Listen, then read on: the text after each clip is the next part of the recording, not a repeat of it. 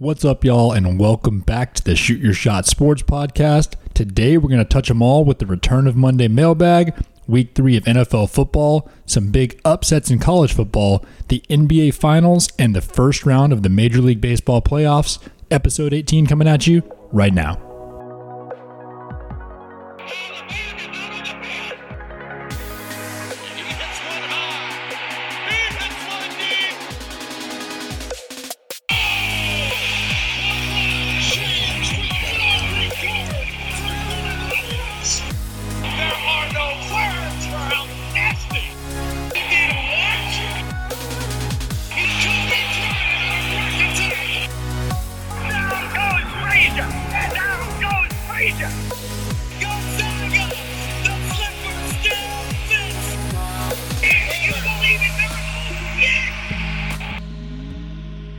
What's up, everybody, and thank you for tuning in. I'm Landon Pangburn, along with my brother and co-host Preston Pangburn. We have another huge weekend in sports to talk about today. We're recording this on Monday instead of our normal Sunday, one, because we were getting back from vacation, and two, because it allowed for the NBA Finals to get set and for the first round matchups in the Major League Baseball playoffs to get set. So we got a lot of big things that just happened and a lot of big things coming up in sports. P, how you doing? I'm great. We had a good weekend up in Highlands, North Carolina, celebrating Pops' birthday. Happy 60th, Dad. And a busy weekend in the sports world. Like you said, the NBA playoffs or the NBA Finals are now set between the Heat and Lakers. We wrapped up the Major League Baseball season, so it kind of had me thinking, now that over the course of the next week, we're going to have playoffs going on for the NBA, Major League Baseball, and the NHL. I mean, that's probably something that's never going to happen again in our lifetime, so it's pretty cool. Cherish it. Yeah, that's pretty crazy. And also, I realized that road trips go by a lot faster when you're watching the NFL Red Zone channel the entire time. It was like I was watching all the games, and by the time I was, kind of out of it, we were done. Yeah, you had Red Zone up. I was checking all 5 of my fantasy teams, which is pretty overwhelming every Sunday. But yeah, road trips go by very fast when you have that going on. First bit of news is that you and I both survived the Guillotine League another week. Neither one of us were even in threat of elimination, so we're crushing it. Crushing it. I mean, I overpaid for Chris Carson in that league a couple weeks ago, and he went down with that knee injury. He's going to be out a couple weeks, so just got to tread water. That's what you got to do. Well, let's start off with our Monday tradition, and that's a Monday mailbag. Let's do it. So the first question came from Josh Duskin on Instagram. Josh asked, you get the opportunity to fight one championship-winning athlete for $1 million. Who would you choose and why? First of all, I love that question. This is a sports-related question, but not necessarily about sports, if you know what I mean, and I love those. The more we can get into that, the more I like it, so thank you, Josh, for this question. I want to go through my thought process a little bit first because I think that's part of the fun. So the first thing that I thought about was just thinking through the champions in the major sports last year. Thought about the Raptors first, and immediately was like, I have no chance against anybody in the NBA. They're all too big. They're all too athletic. Like, I'm done there. That's a weird first thought process. Yeah, I'm not taking you over anybody on the Raptors. No offense. No, closest was Fred VanVleet, but he would destroy me. So moving on from there is I thought about the defending Super Bowl champion Kansas City Chiefs. It's a football team, so there's only 2 guys worth considering, the kicker and the punter. And I knew that the kicker was Harrison Butker, who I know is a Georgia Tech guy, so the only thing he knows how to punch is the buttons of a calculator. So I was like, yeah, I might be able to think about him. But then I looked him up, and he's listed at 6'4", 205, and plus his last name is Butker, and he's a kicker, so he's probably had to stand up for himself a few times in his life. Probably, yeah. He's a sneaky big dude. He would probably do well against you in a fight. Yeah, so then my hopes were kind of down. So then I turned to the defending World Series champions, the Washington Nationals, thinking that nothing was really going to pop up. And then I saw it. One guy on the roster who I think is my guy, Adam Eaton. Okay, yeah. I don't know how big he is. So he's listed at 5'9", 176. And pretty injury prone? That's exactly my point. Okay. So 5'9", 176, so actually one guy in my weight class, plus at 5'9", I'm pretty tall and I have very long arms, so I would have a distinct reach advantage against that guy. And he has a history of being very fragile. In his 9 Major League Baseball seasons, he's only crossed over the 100-game mark 4 out of 9 times. So between length advantage, equal weight class, and he's older than me, and he's fragile, I think Adam Eaton is my guy. I thought about some tennis players or like NASCAR drivers or whatever, but I didn't want to go that low. I'm not going to go with like an old retired guy. So I decided that Adam Eaton is my guy. And if I was an odds maker in Vegas, I would put Adam Eaton at minus 750. Okay, minus 750. Those are pretty steep odds in Adam Eaton's favor, yes, considering you are taller and he is in your weight class. But I kind of like the pick, and you went in a much more logical, politically correct direction on this than I did. My thought process went to, oh man, there's no chance I can beat anyone like you said, the Raptors or the Nationals in a fight. Yeah. So I went towards like, who are the most popular female athletes that come to mind? And I was like, well, Serena Williams would absolutely whoop my candy ass. So not going there. So then I thought of Simone Biles, the U.S. gymnast who's won multiple championships on U.S. national teams. She's 4'8", 104 pounds. But anyway, I was like, you know what? This is very not PC. Yeah, I'm not going to choose a woman to fight. So I went in the same direction with you on a baseball player, on a recent championship winning team, going with Jose Altuve. Oh, wow. Okay. Champion for the Houston Astros, the team that notoriously cheated in 2017. So he's 5'7", got pretty short arms. He's kind of, a pretty stumpy dude. Mm-hmm. So I might have a little bit of I would have a height and a reach advantage on him, I think. We're probably, he's probably got a little bit of weight on me, but just I tried not to let him hit me with the ground and pound, try to stay on my feet. But not only is he a pretty small guy, but he's just very fightable after cheating. Like a lot of people dislike him, so I think I would get a lot of energy from the crowd that would be in my corner. There you go. And then I think that his confidence is just at an all-time low. It is. He's had an atrocious year. He has no self-confidence right now. He had so many people calling him out before the season, like, you're not going to be able to hit without cheating, and he hasn't been able to. Like, it's kind of really trickled down through their whole lineup, but particularly him. He's been terrible this year, so I'm going with 5'7", low-confidence cheater, Jose Altuve. Okay, and I do not even give him a shot at being 5'7". He's definitely shorter than that. When you see that picture, the famous one of him at second base with Aaron Judge, I mean, he's 6'8", but I mean, he's at least a foot and a half taller than Altuve. Tiny. Okay, if you were an odds maker, what are your odds against Jose Altuve? Oh, man. I would say I'm probably plus like 1,200. Okay, yeah. Like I would choose him, but I'm not going to win. It's steep odds. It depends on like if we're talking street fight, boxing, MMA, but across the board, I mean, I don't know. I'm probably getting taken out. Split decision, you think, in favor of Altuve? No, you're getting your lights knocked out. Okay, fair enough. Well, for the record, I would never ever fight a woman. It was just, it was a good question from Josh. I had to at least consider it, but not going to go there. All right, Lando, what's the next question? Well, before we move on real quick, I would fight Karen Durant. Yes, okay. That's a good one. Okay, fair enough. And then our next question is from Kip Thompson. He asks, if you're a chick and you get a DM invite to the bubble, you going? Oh, of course. I mean, I appreciate the question from Kip, but why would anyone ever say no to this? I mean, if you get offered free admission to the most unique NBA Finals in the history of the NBA, why would you not go?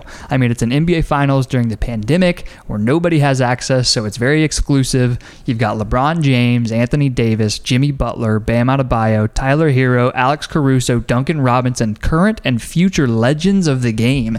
And you have an opportunity to go see them up close and personal, and then during the day, you can go to Disney all day before the games. I mean, it sounds like an incredible experience, so of course I'm going. You can't go to the Disney parks. Yeah, you can. No, you cannot. What? That's a separate thing. So my answer to this question was contingent on, am I a chick who maintains my current likes and interests, or do I then become like a chick with typical girl interests? Oh, you're getting too into the rules here. I know, but if it's me, I'm 100% going for all the reasons you just said. That sounds like the time of my life. And then on off days, you go golfing and fishing and whatever the heck else you want to do. Like, that sounds amazing. But if you're a girl who doesn't know anybody and you don't like those things, you might be very bored. If you're not like a big NBA fan and you don't want to go golfing and fishing and you have no friends around and you can't really do a whole lot, I don't know. But if it's me, I'm saying yes, 100%. Okay, so you're saying the whole golfing and fishing thing because that's what they're doing inside the bubble and that's permittable, but you're saying you're not allowed to go to Disney? No, you can't go to Disney. It's separate from where they're staying. They're not riding rides on their off days. But if you're someone like a family member or a guest inside the bubble, you can't just go full hazmat suit to Disney for a day. Absolutely not. Well, you can, and then you come back in quarantine for 4 days. Well, that is a disaster. But my answer is still yes. Okay. Unequivocally, of course, I'm going down to the bubble. Okay, sounds good. Let's go. Let's move on to the next question. All right, next one from Bo Childers on Instagram. He said, Dogs quarterback situation. Will Stetson Bennett start versus Auburn? When will JT Daniels be cleared? Lando, what you think? Well, this is a funny time question because it actually happened since the question was asked that JT Daniels got cleared to return today. The weird thing is they're still not going to name him the starting quarterback as of right now, Stetson Bennett's still the starter. I'm not sure what's going to happen this Saturday.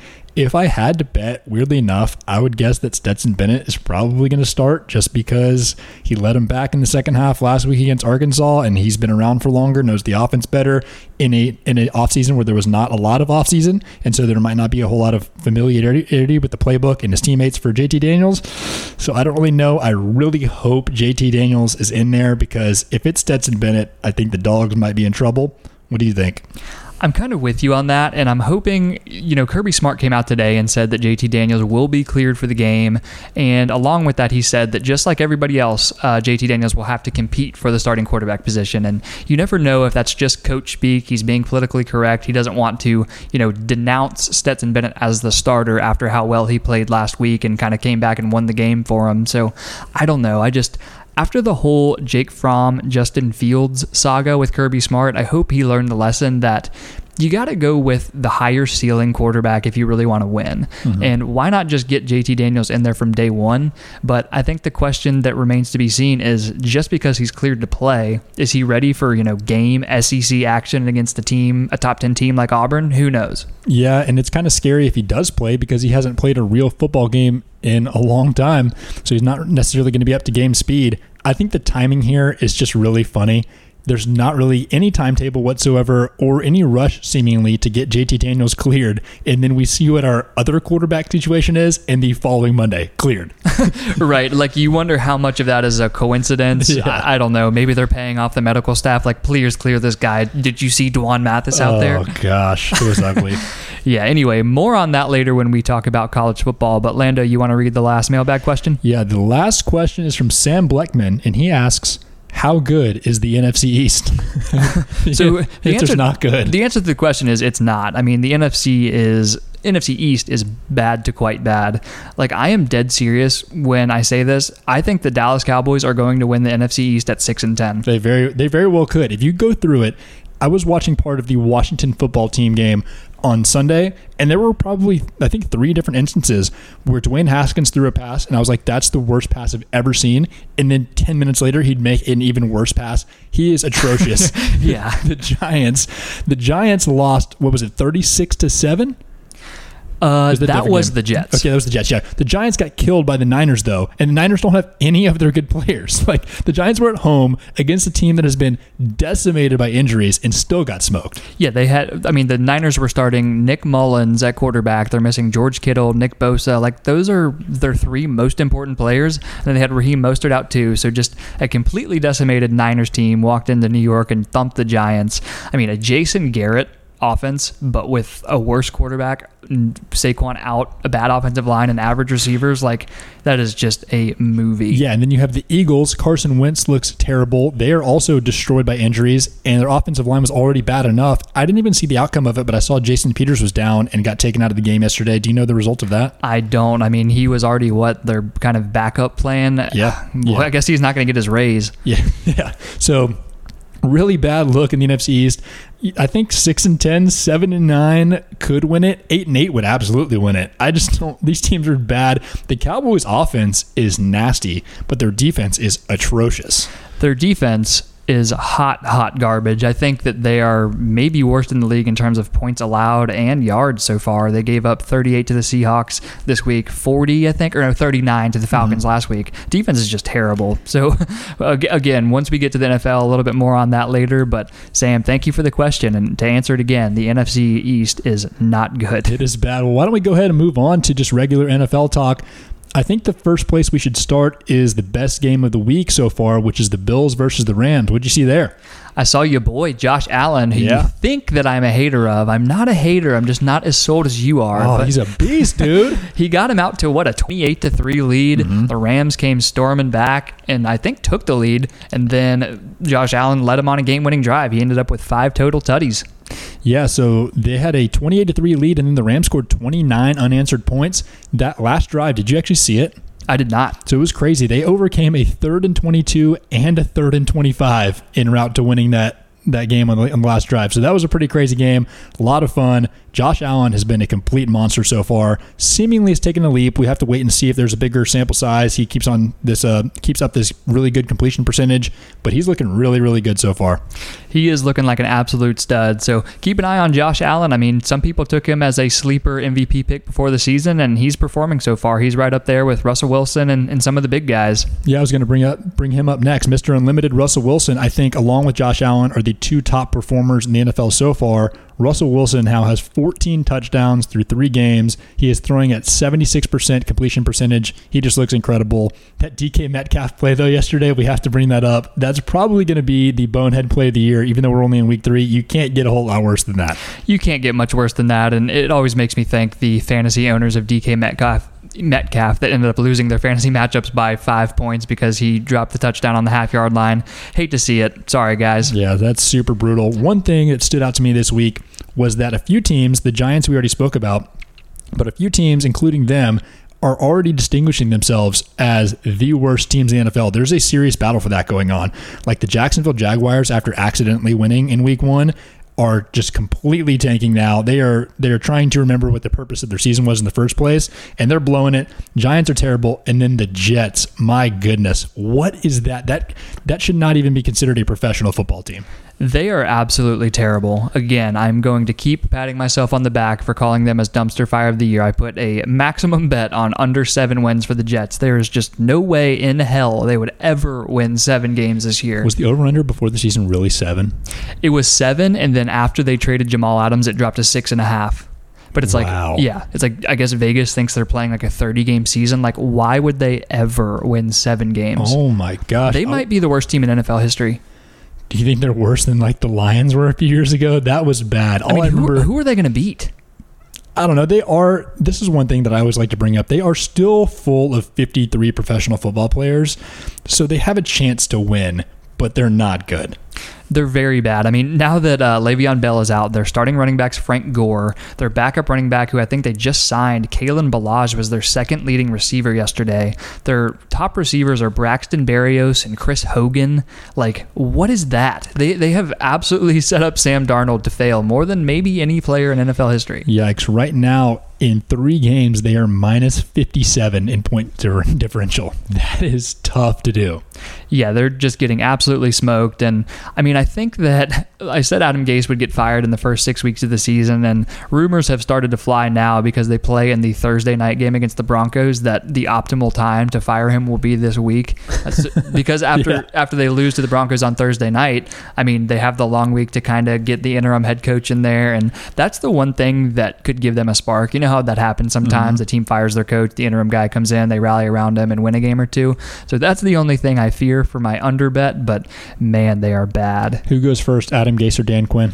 So I was actually going to bring that up because I love to look at the first coach fired prop bet before every season. Last year I took Matt Patricia, which obviously ended up being pretty bad since he still has his job, even though I think they lost like their last 11 games or something. Hey, don't hate on the Lions. The Lions are back now. They beat the Cardinals, who were 2-0. Kenny Galladay returned, who they very much needed. The Lions are back, but continue your point on Adam Gase. So Adam Gase, I mean, I really do think that now that the rumors are out there, you know, the team, I think he's just clearly lost them. Sam Darnold in his post-game press conference after the 36-7 loss to the Colts looked like the saddest man in America.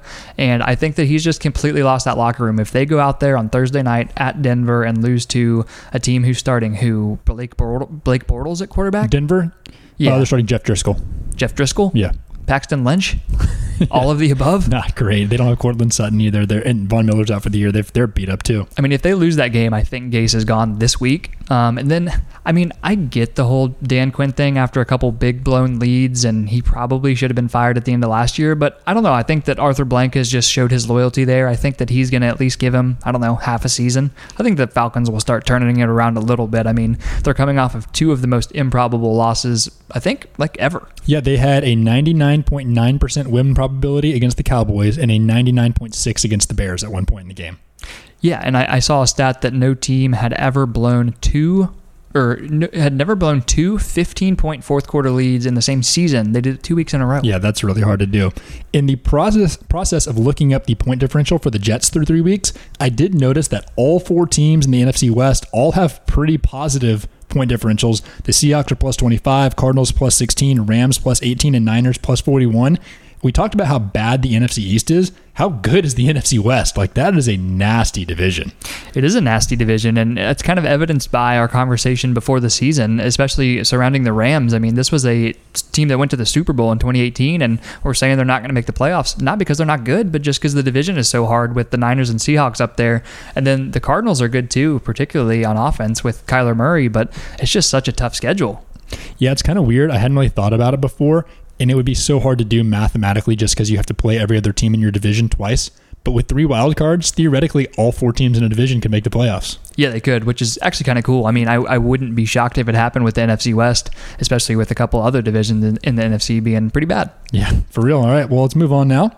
All right, so next game I want to talk about real quick is the night game last night. The Packers went into New Orleans and won a 37-30 shootout. And for all of the hate that they got surrounding their offseason, especially in the draft, the Packers are one of the most impressive teams in the NFL so far. I mean, I think that everyone, if you ask them for their power rankings, the consensus would be that the top 2 are the teams playing tonight in the game of the century, which are the Kansas City Chiefs and the Baltimore Ravens. But how do you not put Green Bay number 3 right now? Yeah, they've looked really good. This is kind of the resurgence of Aaron Rodgers. This is the best he's looked in 5 years. They were talking about a pretty cool stat last night during the broadcast about how they're just making sure play call wise that Aaron Rodgers is getting the ball out of his hands a lot faster. And not only that, like while decreasing his release time, they're also throwing the ball further down the field. They're just kind of airing it out like they used to, and it's been really effective so far. Winning that game without Davante Adams is super impressive. Very impressive. And with Davante out, I mean, they really needed someone to step up in place of him. And the cheese lizard, Alan Lazard, stepped up. I think he had like 150 yards and a tutty. So, I mean, with Davante coming back, they're a well-oiled machine. Yeah, and you got to mention Aaron Jones. He's had a great start to the season. He's just a really, really good player. If you got him in fantasy, keep on riding that guy because he's been a beast. He has been a beast. And then before we move on to the game of the century, I just wanted to mention one more thing about the Seahawks-Cowboys game earlier that I forgot to mention when we were discussing it. So Russ threw for 5 touchdowns in a shootout with Dak. Dak threw for 472 yards. And through 3 games, Dak Prescott is on pace to throw for 6,336 passing yards this year. The NFL record Peyton Manning set in 2013 with 5,477. You think Dak has a shot? I absolutely think Dak has a shot for multiple reasons. 1, because Dak's pretty good. 2, because they have a lot of guys to throw to. And 3, because the defense is so bad, they're going to have to air it out all game. They're going to be required to score like at least 35 points in every game in order to win. So he's just going to be chucking it. Like, he really has a chance. I mean, if you look at the game flow of these last couple games against the Falcons and the Seahawks, they get down early and they have to throw the whole game. And Dak Prescott, people may not know, but he threw for 4,900 yards last year. Like they've started. The offense used to be kind of predicated on the run game with Ezekiel Elliott. Now they're kind of letting Dak air it out. And I mean, all he needs to do is add 560 yards to that total from last year, and he's close to the record. Yeah. So didn't Dak lead the NFL in passing yards last year? He was second behind Jameis. Okay, yeah.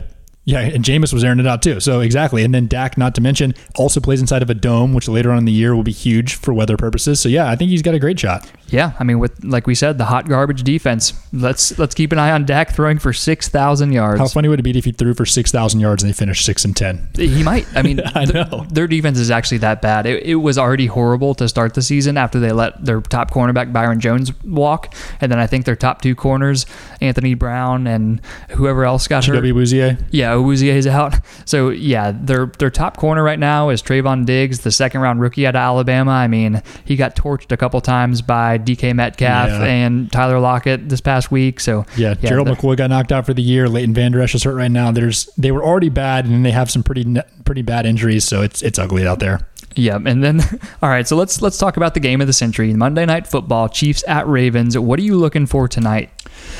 I'm looking for a team to get some stops. I think what's going to come down to, they're both really good, just insane offenses weapon-wise. I want to see something I've been talking about before. I want to see Lamar Jackson spread the ball around, get the ball to some guys other than his running backs and tight ends. I want to see a receiver, most likely Hollywood Brown, step up, see what the Ravens can do on the outside throwing the ball. I'm with you, and I'm taking the Ravens tonight. They're -3.5. I don't know about the spread, but I just think they're going to win the game. I think they come out, at home, more motivated than the Chiefs are. Chiefs are the defending champions. The Ravens are the ones with the question marks surrounding them, right? And it's particularly with Lamar. Once he gets to the playoffs, is playing against playoff defenses and teams that he needs to keep up with in terms of the scoreboard, he's just going to have to prove that he can throw the ball down the field, outside the numbers, and do more than, just run the ball. So I think that Lamar comes out hot tonight, like you said, finds his receivers, Hollywood Brown, Mark Andrews, and I think the Ravens get the win. It's so hard not to like both of those teams. Normally when two teams are really good, you dislike one of them for some reason. I love both of them. I love Lamar Jackson. I love Pat Mahomes. I love all their supporting cast players. This is just going to be a fun game to watch. I'm not really rooting for anybody. I want to see a good game. Yeah, and the over is 55.5. So I think I'm just rooting for points in this one just because it's going to be a lot of fun. And I want to see a shootout between two MVP candidates with Mahomes and Lamar. And remember, I just want to give you one more reminder. The 16-0 talks are happening. Okay. Tuesday morning. I'm going to text you around 10 a.m. when I'm on ESPN and I see somebody talking about will the Ravens or will the Chiefs go 16-0. All right, looking forward to it. You want to move on to some college football now? Yeah, let's talk some college football. Big opening weekend in the SEC. I want to start with our hometown Georgia Bulldogs against the Arkansas Razorbacks. What'd you see in this game? Well, I saw the worst offensive football in my entire life in the first half. That's for sure.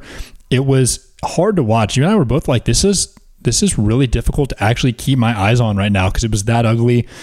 Dwan Mathis did not look good. The offensive line did not look good. I wasn't sure who we were going to throw the ball to for a while. Luckily, our defense is awesome.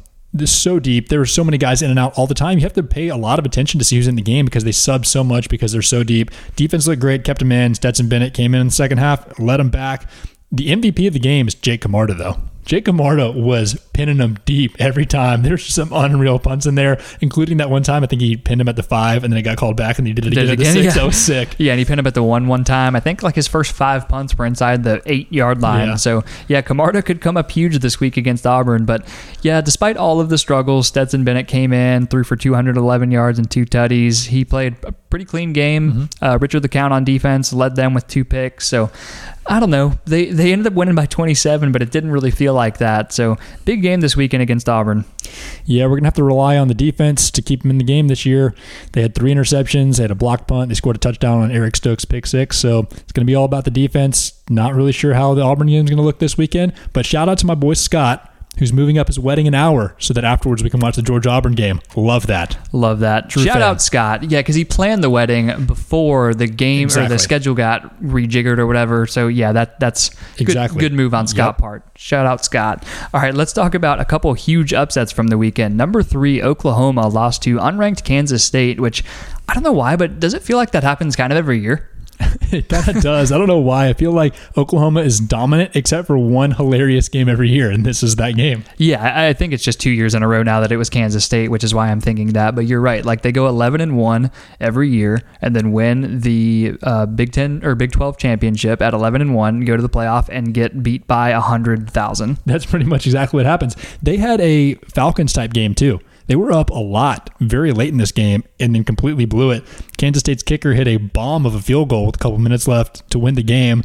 So, yeah, pretty brutal for Oklahoma, but they very well could still be in the playoff. And they certainly might. And then the other big upset, the defending champions, number 6 LSU Tigers lost to unranked Mississippi State in the first game of the Mike Leach era. The Mike Leach air raid offense with KJ Costello, the Stanford transfer at quarterback, he threw for 623 yards, which is an SEC record. What'd you think of this game? Well, I thought it was awesome, first of all. I think that just as in every stop he's made so far, the Mike Leach air raid offense is going to give people problems at times. That is tough to stop, and he's shown in the past he doesn't even need that creative recruits to do it. It's just such an outrageous system that people have a hard time stopping it. So I want to give credit to them, but I also want to say this is kind of unfair to call it a huge upset. Yes, I know they're the defending national champions, but they're a completely different team. They lost They're number 6. Yeah, those rankings are such a joke. They have Miles Brennan.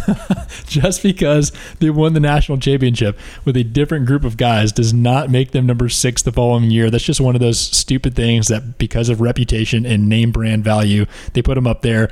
But I mean, it's not as big of an upset as it sounds like. LSU doesn't have that many guys this year.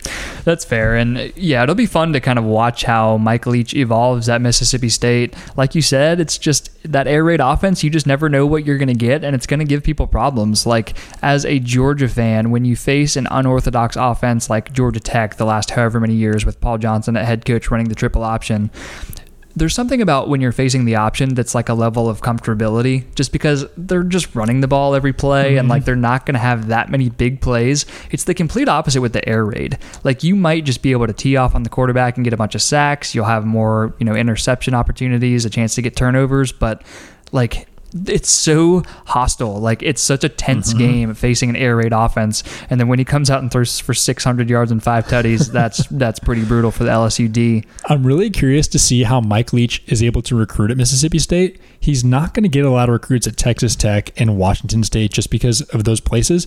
But the idea of playing in the SEC West against the best of the best, and if you're a quarterback or receiver and you get to throw the ball that much or catch the ball that much, isn't that pretty intriguing? Like I would strongly consider going there if I'm a big time offensive recruit. Like we'll see how it goes the next few years. I'm not saying he's going to overtake Bama, Auburn, LSU, all them, but they could be really competitive. I think they're going to be a fun team to watch. Yeah, they could. And like you said, I mean, in terms of recruiting, he had a recruiting base at Texas Tech with, Texas, but at Mississippi State, he's got the appeal of the SEC. So yeah, that could help him out a little bit. So keep an eye on Mike Leach and the Mississippi State Dogs. Let's go. Let's move on now to NBA basketball. As of last night, the NBA Finals are now set. The Lakers finished the Nuggets in 5. The Heat beat the Celtics in 6. Anything stick out to you in those two series?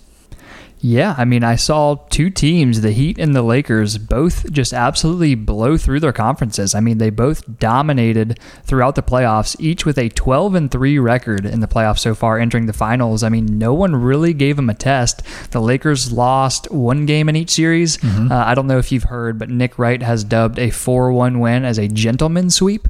Okay, I like that. So the Lakers gentlemen swept their way through the Western Conference, which is incredibly impressive given, who they had to play, even though they were able to avoid the Clippers, who fired Doc Rivers today, by the way. They did. They needed to do something, and so that's what they did. You got to have a scapegoat. It wasn't going to be Pandemic P or Corona Kawhi. So see you, Doc Rivers. We'll see who comes in there. But anyway, Lakers and Heat, both absolutely dominant so far. What are you seeing? Well, in that last closeout game for the Lakers, the thing I saw was an incredible performance by LeBron. He finished with 38, 16, and 10, and then had that crazy run down the stretch where on 4 consecutive possessions, he made 4 consecutive jump shots. 3 of them were 2s, the last one was a 3, so had 9 quick consecutive points to put the Nuggets away. That was pretty sick. And then the Heat are just so much fun because on the Lakers, for example, every night you know that LeBron and AD are going to be the 2 best players, and you're looking to see who their 3rd best player is going to be. For the Heat, you're trying to figure out who their best player is going to be on any given night. Sometimes it's Jimmy Butler. Sometimes it's Bam Adebayo. Sometimes it's Tyler Hero. Most of the time it's Duncan Robinson. I mean, you didn't even laugh at that. I'm taking him seriously, dude. I called him a future legend of the game earlier, so of course I'm taking Duncan seriously. Fair enough. But in all seriousness, they just have different guys step up every night, and that's the most fun part about the Heat. I am just so jacked up for this series. It's going to be incredible, and like you said, you never know who's going to be their best player in any given game, and that just speaks to their depth. They're a much deeper team than the Lakers are, so that could provide some advantage for them in terms of the second units.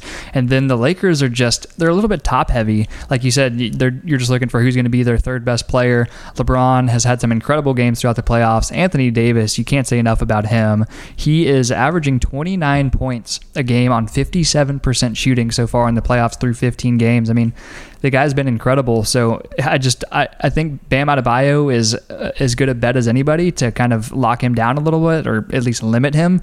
But I don't know, man. This is going to be a really good series. Yeah, Anthony Davis is a nightmare matchup for anybody. One thing to keep an eye on that's really, really impressive for the Heat is that they won that series against the Celtics fairly handily despite not shooting the ball that well. During the regular season, they were the 2nd best 3-point shooting team in the NBA at 38%, and in that series, they shot 32% and still won pretty easily. So they can get a lot better than that, which is pretty scary. What'd you think about the odds? Did you see it when they came out? I think I saw the Heat are plus what, like 450?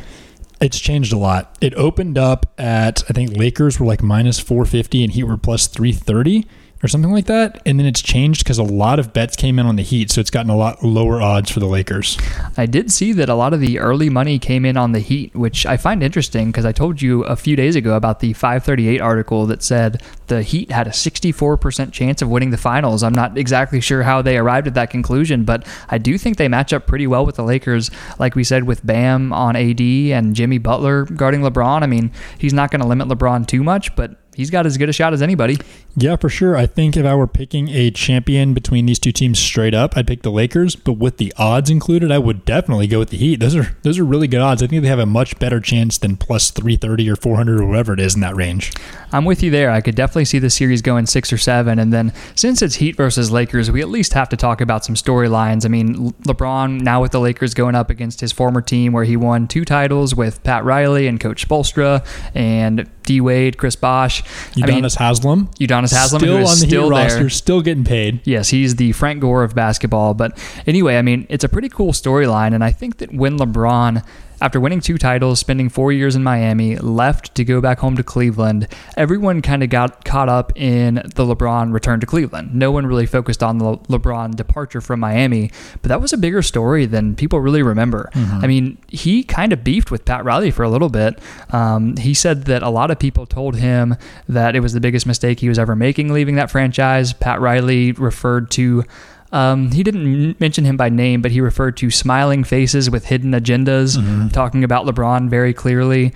He said that the dynasty got ripped away from him, and when he brought LeBron there, he wanted it to be a 10-year dynasty. Like, it wasn't the most amicable split of all time, and I think that Pat Riley and LeBron didn't speak for a few years after that until LeBron apparently received a text from Pat Riley after the 2016 finals. But anyway, there's some underlying storylines here. Yeah, for sure. And what a rebuilding job by Pat Riley and Eric Spoelstra in the Heat.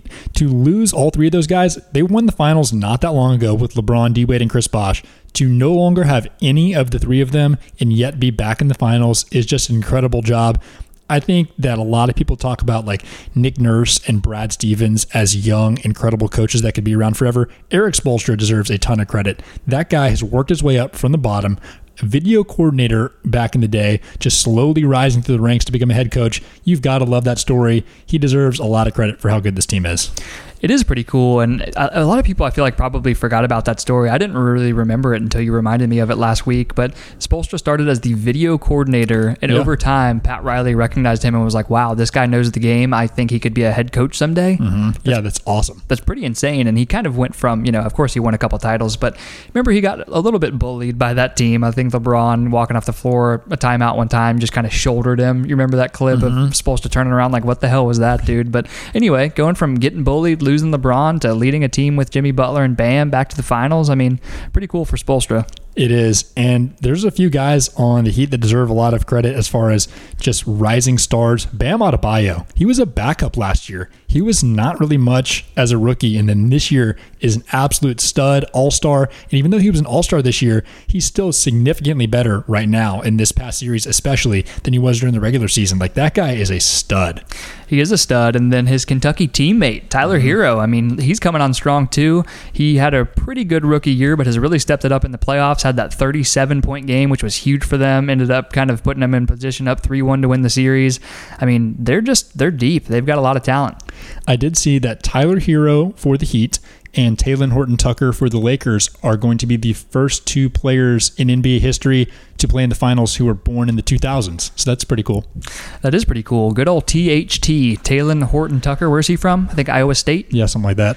While we're on colleges, and we just mentioned Bam and Hero, who is the all-Kentucky team in the NBA right now? That's in terms of really hard. In terms of graduates in the last 5 years. I mean, in the last 5 years, they've had some guys blow up, right? Devin Booker, loaded. Devin Booker, Jamal Murray, Tyler Hero, Anthony Davis. He's not in the last 5 years, but he's young. He's only 27. Yeah, so the all-Kentucky team, Bam Adebayo. They're putting some pretty serious guys in there. Goodness gracious. There are so many good Kentucky players in the last, let's go 10 years. Yeah, so anyway, keep an eye on the Kentucky players and everybody else in the NBA Finals. It's going to be a really good one. I see it going 6 or 7 games. Not sure which way I'm leaning yet, but we'll see. But anyway, you want to move on to Major League Baseball playoff talk? Let's do it.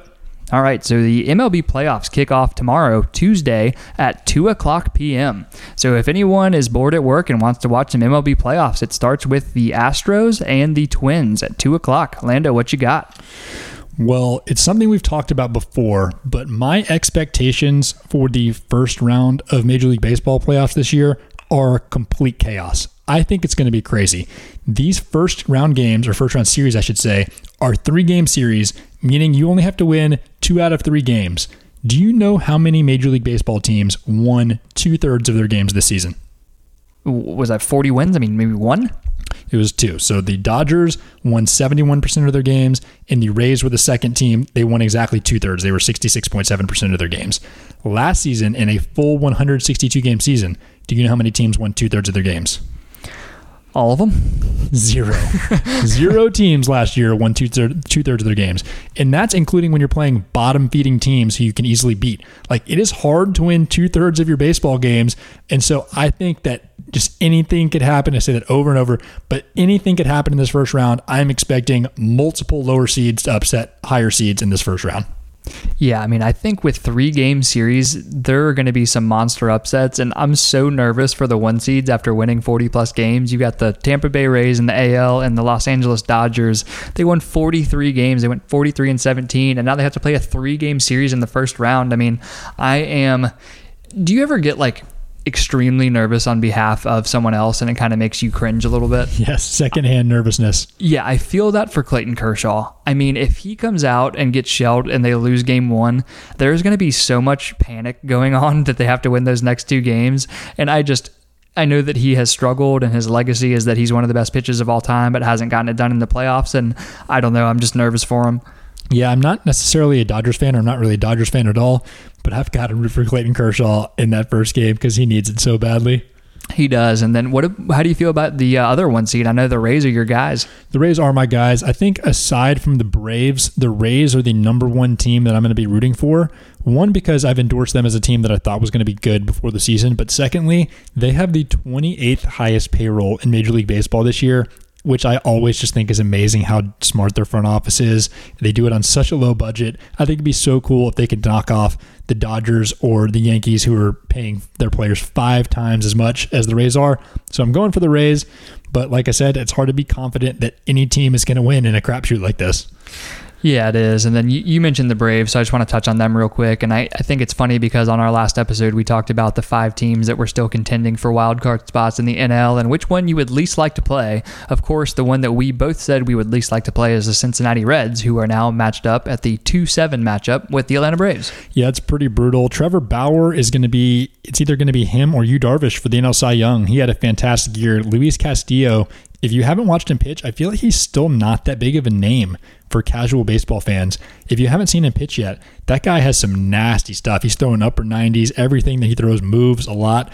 You just really don't want to face those 2 guys, especially when you're putting out, who are going to put out Max Fried, and who's going to be our second pitcher? Ian Anderson? I don't know, Tom Glavine, John Smoltz. I don't know. Anyways, not going to be someone who we feel confident about going against Luis Castillo. No, but Max Fried, I mean, he was up there for the Cy Young, contention as well, and he's going to start game 1. So I feel like game 1 is probably a must-win for the Braves, but they can certainly get it done. The lineup just needs to show up, need to bring the bats. They sure can. And then a couple other teams I'm looking out for. I want to see teams that haven't won in a long time, especially the young, fun teams advance. I'm looking out for the White Sox and the Padres specifically, just because those are 2 of my favorite teams to watch, so hopefully they advance.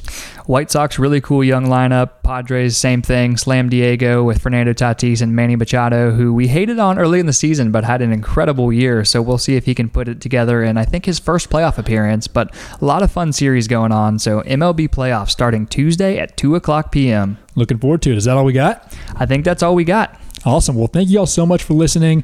As always, don't forget to follow and subscribe to our podcast on Spotify and Apple. Also, please leave us some ratings and reviews if you can so we can get this podcast out to more people. Thank you once again. And as always for listening. Love y'all. Talk to you soon.